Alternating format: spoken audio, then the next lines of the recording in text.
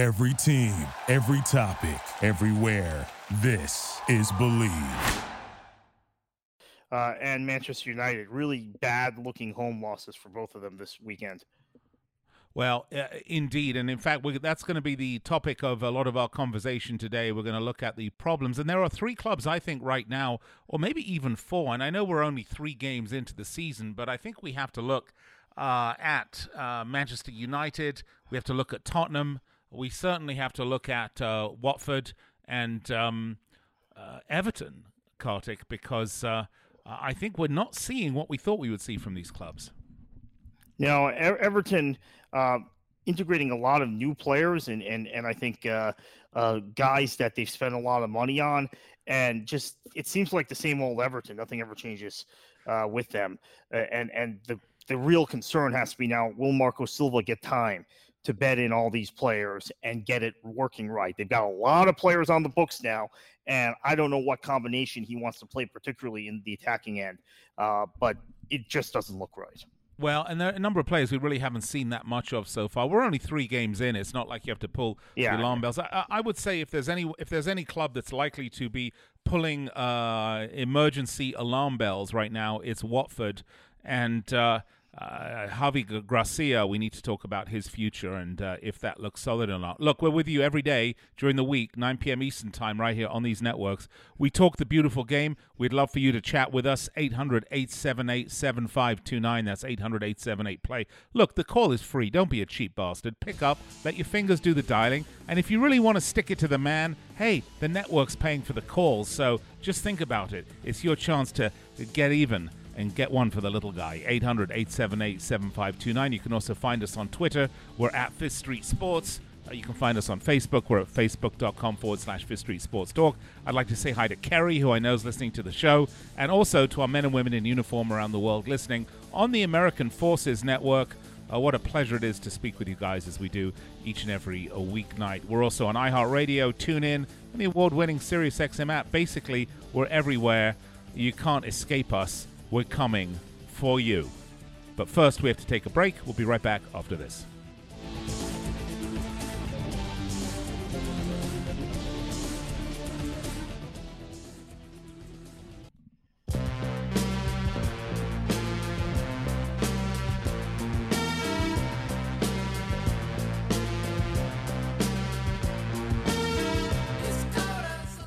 All right, welcome back. That was very quick again. I apologize for that. Didn't get a chance to hear beautiful Gary Newman fading off into the distance, but, you know, that's the way it is. Welcome back to the show, Fifth Street Soccer. Nick and Kartik with you. We're talking Premier League, some big upsets, I would say, during the week. Kartik, let's start with Manchester United because, you and I have been saying all along that this team isn't bad. It's just going to be inconsistent. It's got a lot of young players trying to bet a new system, a new manager. I will say this. I thought that was a shocking loss at home to Crystal Palace. A team that up till that had scored, no goals? Yeah. Although I have to say, for me, a big part of Palace's success in this match was how well Wilfried Zaha played. And doing little things even off the ball that I thought were very, very useful and tracking back, doing the sorts of things we don't always see him do. And he actually picked up a yellow card for what was, I thought, a decent challenge, but defensively. So he played well. And then Roy Hodgson made 2 very interesting substitutions, bringing both Andros Townsend and Christian Benteke on with a 1-goal lead. Something you wouldn't expect. You would think they would pack it in. He'd be throwing defenders on. And Benteke held the ball up well. Obviously, Townsend adds a little bit of, spark out wide. United equalized, but then they had, with Van Aanholt, who's the best scoring fullback in English football over the course of the last 4 or 5 seasons, a guy that can always pop up on those overlapping runs. Zaha set him up perfectly after Pogba gave the ball away, and they won. So it was an alarming loss for Manchester United, but I don't think it was. I don't think they played terribly in the match, and I'm not as alarmed by it as I am by. We're going to talk about Spurs in a few minutes. By that was just stunning. Yeah, I'm probably going to agree with you. it is a culture shift and a settling now, I think. United, I think, are finally over the Fergie transition nightmare. I think they've got a manager. They've obviously committed to Solskjaer, and they're going to give him the time he needs, one would think. The players they've got, they're generally quite young. They're trying to get rid of some of the dead weight around that club and move on. For me, the disappointment was people like Harry Maguire and Wan-Bissaka. I mean, these are players they spent some really big money on, and I just didn't see them really contributing, and certainly not keeping the goals out. Yeah, Maguire had a really poor match. Wan-Bissaka wasn't much better, so that was disappointing. I thought Daniel James, though, the other new signing, had a goal. Yeah, he looked good. The thing I would be worried about with James is that it seems like he's gaining a reputation for diving already early in his Premier League tenure, 3 matches in. So is it we fair, saw him though, get booked for simulation. I mean, do you think it's fair? I'm not sure that it's fair. I'm not sure. No, I don't think it's fair, but he's gained that reputation. You know how officials, once you get that reputation, they think twice if they see a foul on you.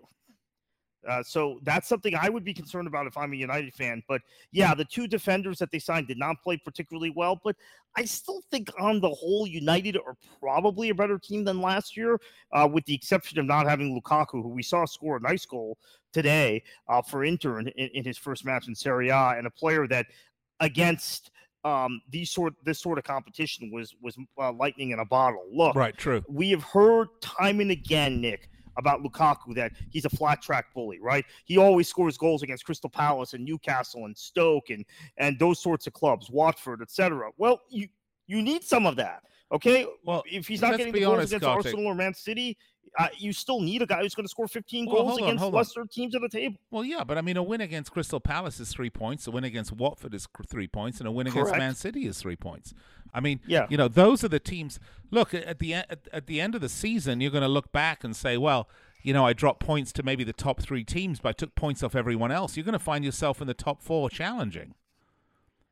You have to take points off those teams. You cannot drop points to teams like Crystal Palace. You cannot drop points to teams like Newcastle. You cannot drop points to teams like Sheffield United that you should be beating. I mean, at the end of the day, you have to win. You have to take those points because the chances are not good that you're going to take points against Liverpool and Man United. And right now, Man City, excuse me. Right now, early in the season, Kartik, it is looking like it is a 2-horse race again. Yeah, and it was very disappointing, I think, very disheartening for the rest of the league to see, and you could criticize Unai Emery's tactics, that he was too defensive, he was too tentative, he didn't start Lacazette, he brings on Torreira, who ends up getting a goal, but he brings on a defensive midfielder in the 70th minute. However, if you have a go at Liverpool, you're probably going to concede 5 or 6 goals. So I think Emery's tactic was to keep it tidy in the first half, which they did, try and nick a goal on the counter, which they almost did, and when they didn't, they rightly got beat. It looks like it's a 2-horse race again. I was naive enough to think that Spurs could be part of this conversation with Liverpool and Manchester City this season, but they are, even though they drew Man City, we saw how dominated they were in that match, right? 30 shots to 3. Yeah. And this weekend, just what an appalling performance. Let's not forget how bad they were for 70 minutes or so against Aston Villa, too, in the opener. That they got very fortunate in that match. Yeah. I mean, at this point, they could be a team with no or 0 points. That's how poorly they played. Well, I don't want to focus in on Tottenham this segment because we've got a whole nother segment. I want to look at Spurs pretty much exclusively. Excuse me. But, we're back to Man United for a minute. I don't think, and it pains me to say it. I was talking to my son the other day about right after that. I said, United lost, and it was a shocking result at home against Crystal Palace, and their results haven't been great. But, look at this squad. They got a lot of young players. They got a manager that I think is pretty capable, actually.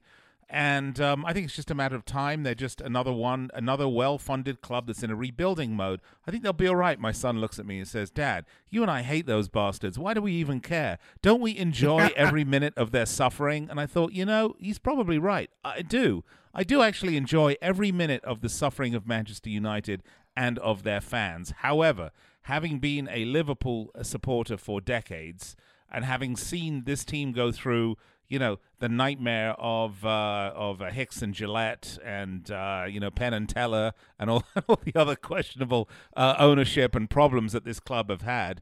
I've been in that position as well, and it's not nice. It's not a comfortable feeling, and it's not happy times. But yeah, I'm kind of relishing in it because can't stand the bastards. And they had all the luck under Fergie. They had all that Fergie time. They had every decision going their way. They had the perfect storm of financial turmoil in many of the other clubs in the league, and they got to bully the league as the big boy for almost a decade and a half.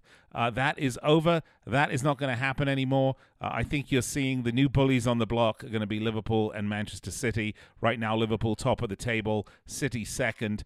But if you look at the best of the rest, Kartik, it's kind of a coin flip at this point. I'm not seeing anyone that's really, really standing out as just like a superb team that I can guarantee is going to be in third or fourth spot. Yeah.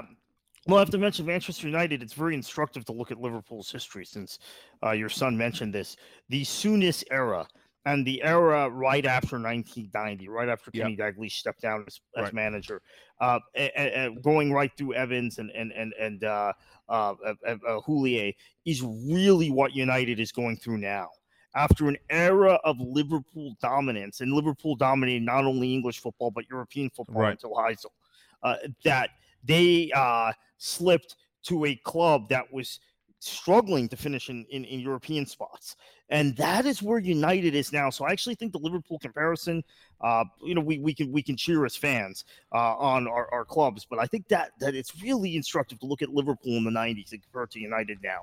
A very similar fall. Yeah, although I will say this, Liverpool managed to string together, a Champions League and a Europa League, what that time was the UEFA Cup, a couple of FA Cups during that time of where there was no league success, but still no league success in fairness, but I do think this season that is going to change. All right, Fifth Street Soccer, Nick and Kartik, you can argue with me about that when we come back, Kartik, but we will be back right after the break. You're clear.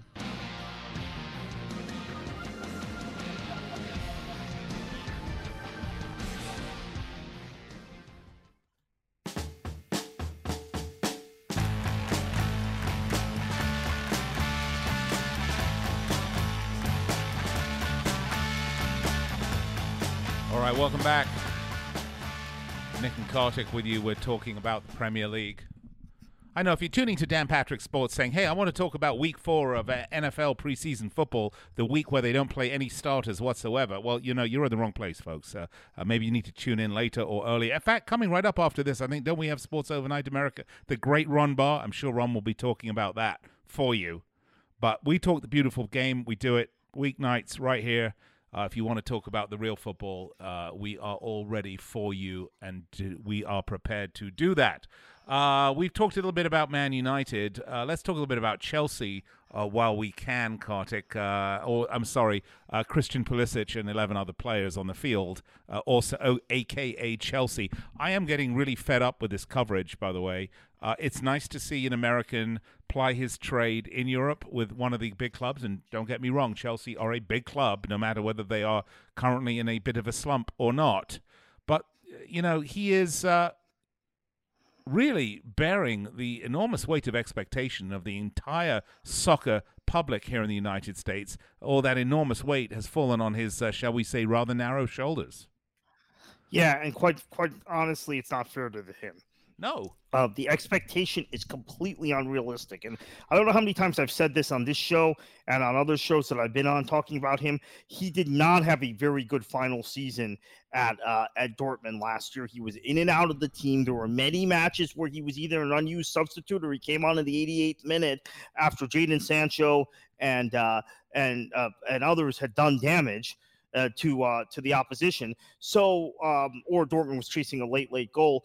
To then expect him to move into the Chelsea team. Now, granted, Chelsea are under a transfer ban. They're not in the situation Dortmund is, where Dortmund bought Julian Brandt and Thorgan Hazard this summer and have upgraded in wide areas over Pulisic. So he is going to play because they're under a transfer ban. They weren't able to buy comparable players. And the one guy he would really compete with, I think, to be in the starting 11, Callum Hudson-Odoi, is injured and had a serious long-term injury that he'll be back in a month or two. But this level of expectation placed on this kid's shoulders is ridiculous, and I guess it's a way that NBC can drive ratings and drive conversation.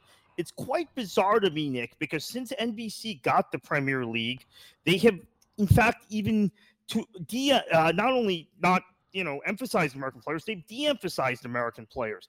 DeAndre Yedlin has started a ton of Premier League matches since NBC gained their Premier League rights. He's been at Spurs, he's been at Sunderland, he's been at Newcastle. He's generally been a starter for those latter two clubs when fit. They don't talk about him like they would talk about they don't talk about him any differently than they talk about other players, right? Hold on, Kartik, but sure. Part of that is, if you look at the type of player that, by the way, DeAndre Yedlin to me is a quality journeyman player in the Premier League. Yeah. Okay. He's not a superstar.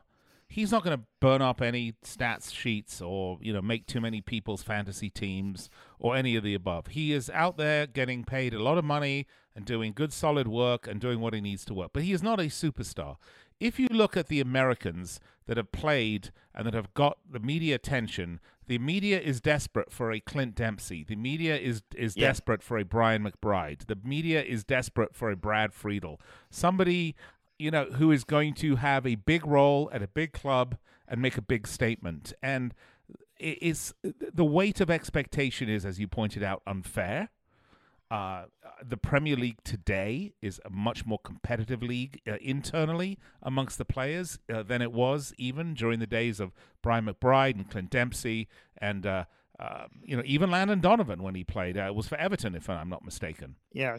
The media is waiting for somebody to pick up the mantle and become that great leader. I mean, who was it who was captain of Rangers, the American? Claudio Reyna. It was Claudio Reyna, excuse me. Claudio Reyna is the other guy. I mean, that's what they're looking for. An American that's going to be the guy, capital T, capital G, the standout guy. This guy has a long way to go to match Clint Dempsey's level of accomplishment in England.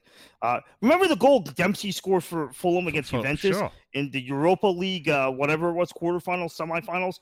I don't know that an American will ever score a goal that good, that's that important against that kind of opponent ever again. It's weight of numbers, a long way to go, but we already hear these people telling me that, Pulisic is better than Dempsey was. He's better than McBride was, which is bunk, complete bunk. And as I said, they've never promoted. And again, I guess you're right. When I think about the guys that have been in the Premier League since NBC has had the rights, it's been all defenders. Jeff Cameron, DeAndre Yedlin, Matt Miazga made a couple starts for Chelsea when he first got there. Timmy Ream is a defender. So. Yeah, maybe it's because we haven't had a prominent American attacking player for a long time. But Yedlin, as you mentioned, is a journeyman, the type of player that pops up on the Newcastles and the Sunderlands, quality and the player of the world. Quality, but that's a quality player. Yeah, that's still to me more than what we've seen from Pulisic thus far. Now, Pulisic, the sky's the limit, but Yedlin has hung around in this league for about 5 or 6 seasons now, which is a pretty long time given the track record of American players in Europe. Yeah, and look, I'm not down on Christian Pulisic, don't get me wrong. And I'm certainly not sitting here wanting him to fail, because I absolutely want him to succeed in the biggest possible way. I mean, I just think that, he's out there doing the best he can at Chelsea. It was a big money move. He's got a lot of pressure on him for the dollars that he moved there for, $70 million, if I'm not mistaken. He was I wouldn't say a bit player in Germany, but he was a player on the out rather than a player on the in. He was what I would call a role player at Dortmund. Well, okay, he wasn't a bit player, but he wasn't a prominent player either. He was a role player. He also wasn't a particularly in favor player. And that's one of the reasons that he was moved. So, he's got a lot of talent. He could succeed at the highest level, But, he's got a lot of the weight of expectation, both with his club and with his nation. Both the national team are looking at him, and of course the networks here, NBC, waiting for him to sort of blow up into this global superstar. If the kid does it, by the way, my hat's off to him, because he's done it with the most insurmountable amount of pressure on him. But I just think that, we're expecting miracles from a guy, and I don't think we should be. We should be expecting and hoping for good, measured growth as he grows into the team, grows into the league, and let him find his, let him find his limits. Let him find his growth on his own without pushing him for it, because that's only going to set him up for failure. Hello, Freddie Adu. Yeah, I don't want to go there.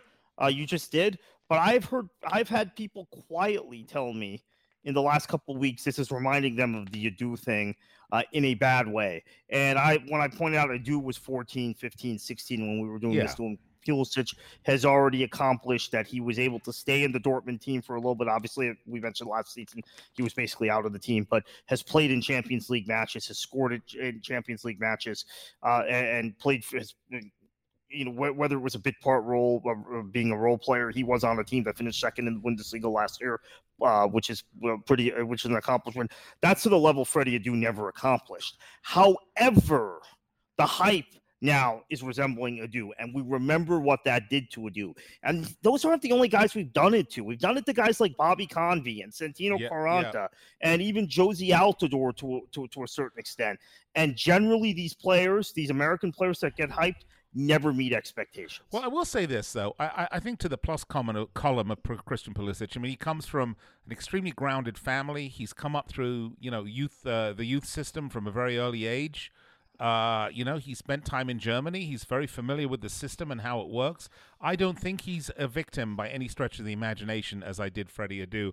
I just think everyone needs to back off and let this kid grow into his full potential, because I think he has quite a lot of it. Yeah, I agree. He's technically on the ball, his touch, one of the best American players, if not the best I've seen. Where he still needs to work is he gives the ball away an awful lot, and out of possession, he is really bad with his sense of positioning. That stuff comes with time. He's 20, and he's about to turn 21 next month. But let's not blow things out of proportion. If he doesn't succeed, I think part of it has to do with all this hype and nonsense coming from the public and from people like NBC who are looking to make a quick buck. Well, I'm actually going to go out on a limb.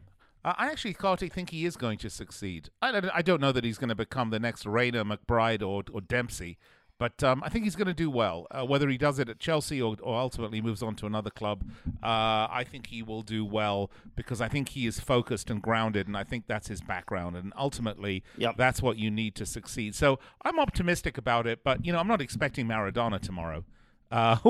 Maybe I'll see the Maradona documentary October 1st on HBO long before I'll ever see Pulisic do anything Maradona-like. Trust me about that.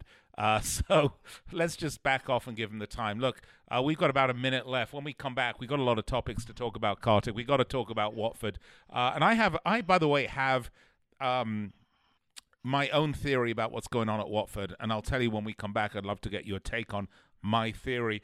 We have to talk about Everton.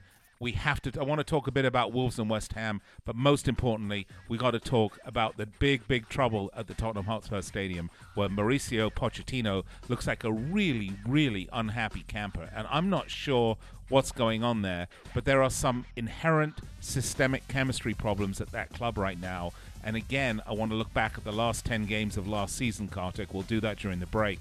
And let's see how things are looking. All right, this is Fifth Street Soccer. Nick and Kartik with you. 800-878-PLAY. Find us on Twitter at Fifth Street Sports. Find us on Facebook at facebook.com/Fifth Street Sports Talk. We're going to take a break. Be right back in 3 minutes. Stay with us.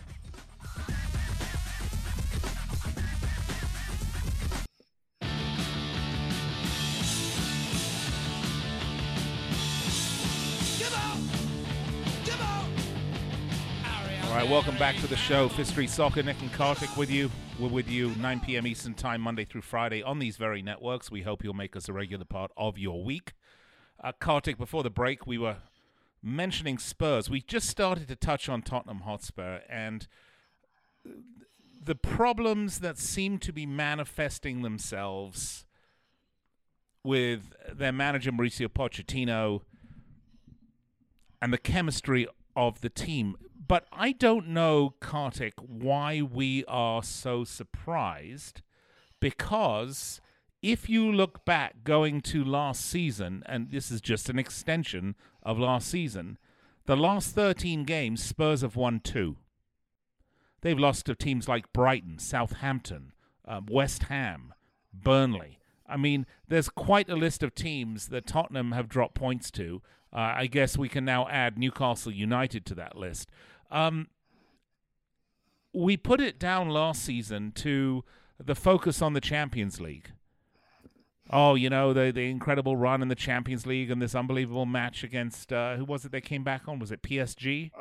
No, it was Ajax. Ajax, excuse me, Ajax. Man United with PSG. You know, this unbelievable, comeback against Ajax, and all their focus was on the Champions League. But, you know, 13 games between the end of last season, 13 games in a row, 13 Premier League games in a row, and 2 wins is relegation stuff. That's the stuff teams are relegated on now. I'm not suggesting Spurs are anywhere near relegation, don't get me wrong. But what I am saying is that there are some serious, serious problems here. Of course, we mentioned last season they hadn't, bought any players in the window at all. But this season they have. And it just seems like there's some real systemic problems. What do you think's going on there, Kartik? Yeah, there are some real systemic problems. I'll add to the conversation about last season in that they are the only team that has lost to Bournemouth at the Vitality in the Premier League, I think, since March. Bournemouth are having a torrid run at home. Could not even beat Sheffield United in their first match up at the Vitality, but their one win was against Spurs in that period. Spurs also were outplayed badly in the 2 legs against Ajax. They were just very fortunate. Ajax not clinical, missing all kinds of chances, but really played off the pitch, particularly in the first leg at White Hart or at whatever they call the stadium now, Tottenham Hotspur Stadium, and they once again failed in the domestic cup competitions last season, which is another place where they could have gotten silverware. There is something not right in the dressing room. It looks like Vertonghen, Aurier, and Eriksen might all have, and Danny Rose may all have issues with Pochettino's management or something going on at the club. Guys have agitated for bigger moves. I thought it was quite odd to sell Kieran Trippier, who started well at Letty, for when you don't have a natural built-in right-back replacement. Well, you have Kyle Walker-Peters, but I don't think he's ready to start for a top-4 club in the Premier League. And you had Juan Foyth, who's not a right-back, who's now injured also. So, yeah, Odamale is injured now. There's some reason Lucas Moura has, in spite of scoring all those goals against Ajax to get them to the Champions League final, has not gained the confidence of his manager. There's just something not right there. Dele Alli has never regained his form. He's hurt now, but he has not been the same player over the last year and a half. Honestly, not since the World Cup. Yeah. That I was thinking since the World Cup, right? Maybe it's time to freshen it up. Maybe at some point Pochettino moves on. I think this time, if the United job comes open, which it's bound to at some point, he might just take it. Why do they want him? United? Yeah. Oh, I mean, Pochettino, but let's see. Pochettino couldn't get Spurs over the hump. They still are Spurs, Nick. Think about the kind of side he inherited. And he's been they finished in the top 4 straight seasons, which for a club like Tottenham, given their resources versus the other 5 clubs in the top 6, is still pretty remarkable. He's been able to develop some young players like the Eric Dyers and the Dele Alli, some English young players, and Harry Kane into legitimate international stars. So that is a good fit for Manchester United. But for whatever reason, when Alex Ferguson reportedly met with Pochettino to feel him out for the job in the past. Pochettino has said he's happy at Tottenham. He likes living in London, that's something Spurs has going for it, right? Always. But I just think this time, I think now things have kind of run its course. He's done about as much as he can with them. And they're not the type of club necessarily where you can. Oh, I think Kartik's thought there got vaporized into the ether. It's an interesting discussion, though, the discussion about Tottenham Hotspur. I have to look back, though, and think that maybe, just maybe, the right move would have been for Pochettino to resign or to leave Spurs after the Champions League final, because it's not like they're going to win the league. It's highly unlikely they're going to get back to another final anytime soon. So you have to wonder, everything he does from that point onwards is going to be a disappointment. So I'm surprised that he didn't move on. I know he had mentioned that if he didn't, that if they won the Champions League, he was going to move on. But he didn't do that. Because obviously they didn't win the Champions League. So it is interesting. But if you look back, I mean, that's 13 games with 2 wins since last season. Those are not good results. And yes, he's developed great players, but a lot of them have been have they been flash in the pan players? We have Kartik back with us, but Kartik, while you were figuring out how to swim through the matrix and come back, I was mentioning that in some respects, Pochettino, who had said he would resign, if he would leave if they won the Champions League, should have left after that Champions League final, because where do you go with this club from there? Daniel Levy's not going to make the investment he needs for you to win the Premier League. It's highly unlikely you're ever going to get back into another Champions League final. So what? Are you going to be fighting for top 4 and hoping to win the North London Derby, which, by the way, is next weekend? But I just think it was a bad move. I think that was the time for him to move on while his reputation was still intact. But if they continue to have a slump in the league, and as we mentioned, their next match is the North London Derby, and you are wrong if you think Unai Emery and Mauricio Pochettino are not under pressure at this point. That's almost a must-win for either one of these teams. Yeah, I don't know that it's a must-win for Arsenal. They lost at Anfield. Okay, everyone's going to lose at Anfield this season. They didn't give it a go, which I think a lot of us fault Emery for. But his tactics were crap.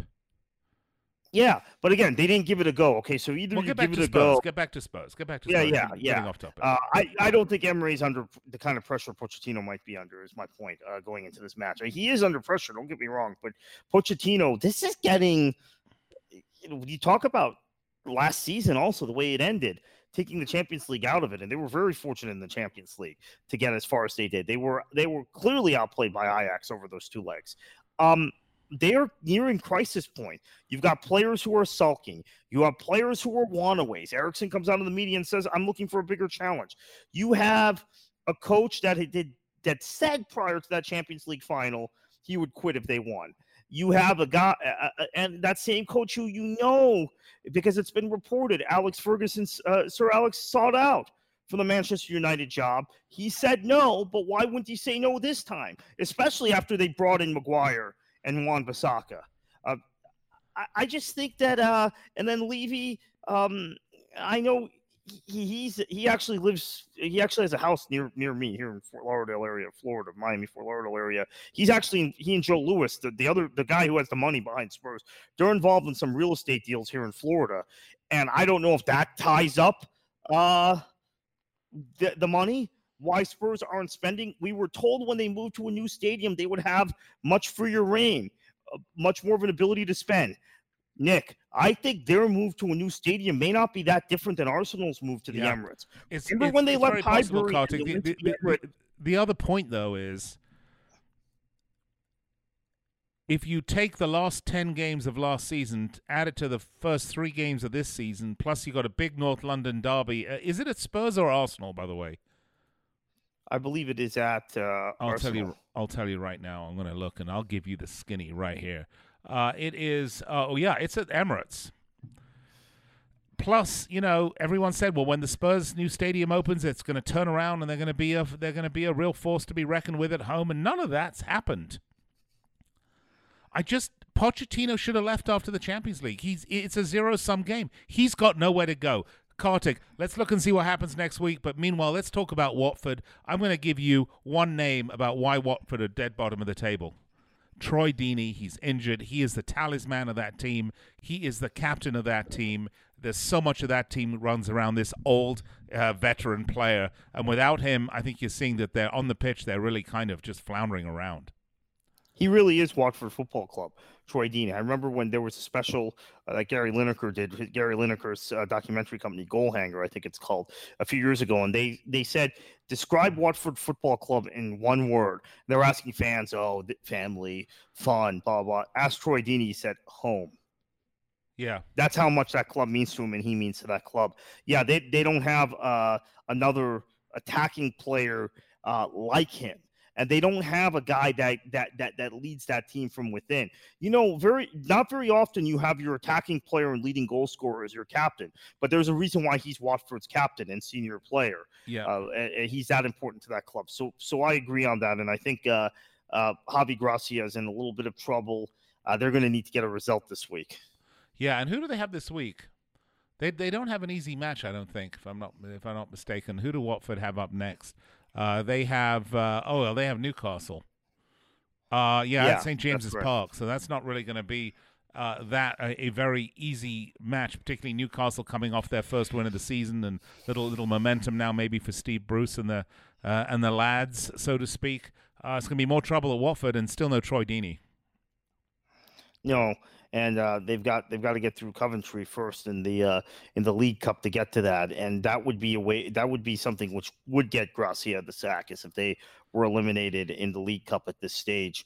No one really wants to win the League Cup or whatever Carling Cup. I'm calling it the Carling Cup. That was like 20 years ago. What is it now? Carabao Cup. No one really cares about that cup unless you lose to a lower league side. Then you risk the sack. It's a no-win situation, started right? The Premier League season well. And if you win it, you just won the League Cup. But if you get knocked out by a lower team, it's like, oh well, you suck. Yeah, right. Yeah, I mean that's right, exactly. It's one of these trophies that is silverware, but it's certainly a little tainted. Although I hate to say that because it's a venerable old piece of silverware. All right, well we're gonna have to go to break here in a minute. We didn't really have a chance to talk about Everton. Kartik, but that's another club with a lot of problems right now.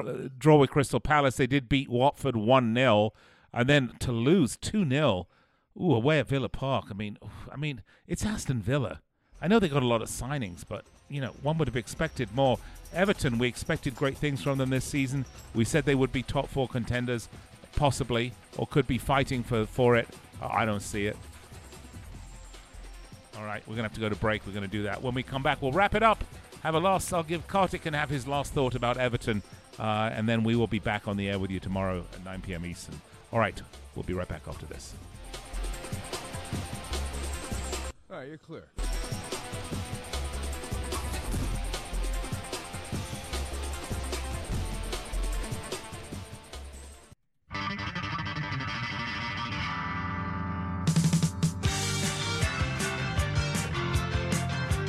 All right, welcome back. Fifth Street Soccer, just a couple of minutes left. We were talking briefly about Everton before the break. We really didn't get into it in the detail I wanted. But Kartik, very quickly, a couple of minutes, what do you think the situation is at Everton? I think they've signed a lot of guys under different managers who had different styles of play. So Ronald Koeman had a very Barcelona-esque style of play, signed attacking players to play in that style, like Gylfi Sigurdsson. Then you had Sam Allardyce, who wanted to play much more defensively, play with a target striker, signed Cenk Tosun as his number 9. Then you get Marco Silva, who wants to play more free-flowing football through wide areas, so he's signing guys like Richarlison and Alex Iwobi. It's just like a stew. It's like a stew of all kinds of, decent food, but it doesn't really mesh well together. They don't go together. And they've spent an awful lot of money, and I'd be worried if I'm Marco Silva about my job if things don't turn around soon. Well, they have Wolverhampton Wanderers up next, and that's another club that's been, shall we say, disappointing. Remember, Yes. Wolves, Crystal Palace, Everton, these were teams that were sort of the best of the rest last season.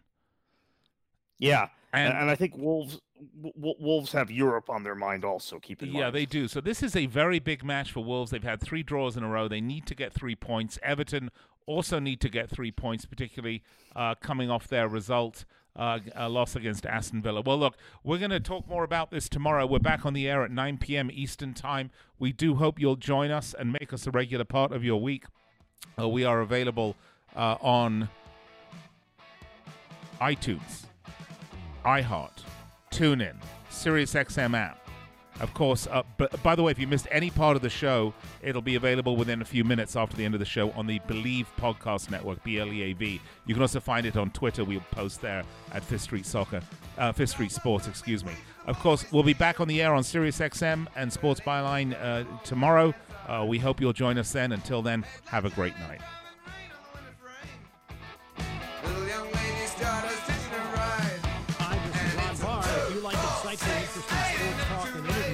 Biggest names in sports, then join us for Sports Byline USA. Coming up next on the worldwide Sports Byline USA Network. When everyone's on the same page, getting things done at work is easy. No matter what you do or what industry you're in, how you communicate is key. Everything you type is equally important to collaboration, and Grammarly can help. Think of it as your AI writing partner, empowering you to communicate effectively and efficiently, so you can make a bigger impact in the workplace. 96% of Grammarly users say it helps them craft more impactful writing. And as the gold standard of responsible AI, Grammarly is your secure AI writing partner that allows your team to make their point and move faster. By understanding your writing in context, Grammarly provides relevant, personalized suggestions. And with tone suggestions, you can navigate even the most difficult work conversations. You can also save time from spending hours editing drafts to just seconds with one click. Sign up and download Grammarly for free at Grammarly.com/podcast. That's GRAMMARLY.com/podcast. Easier said, done.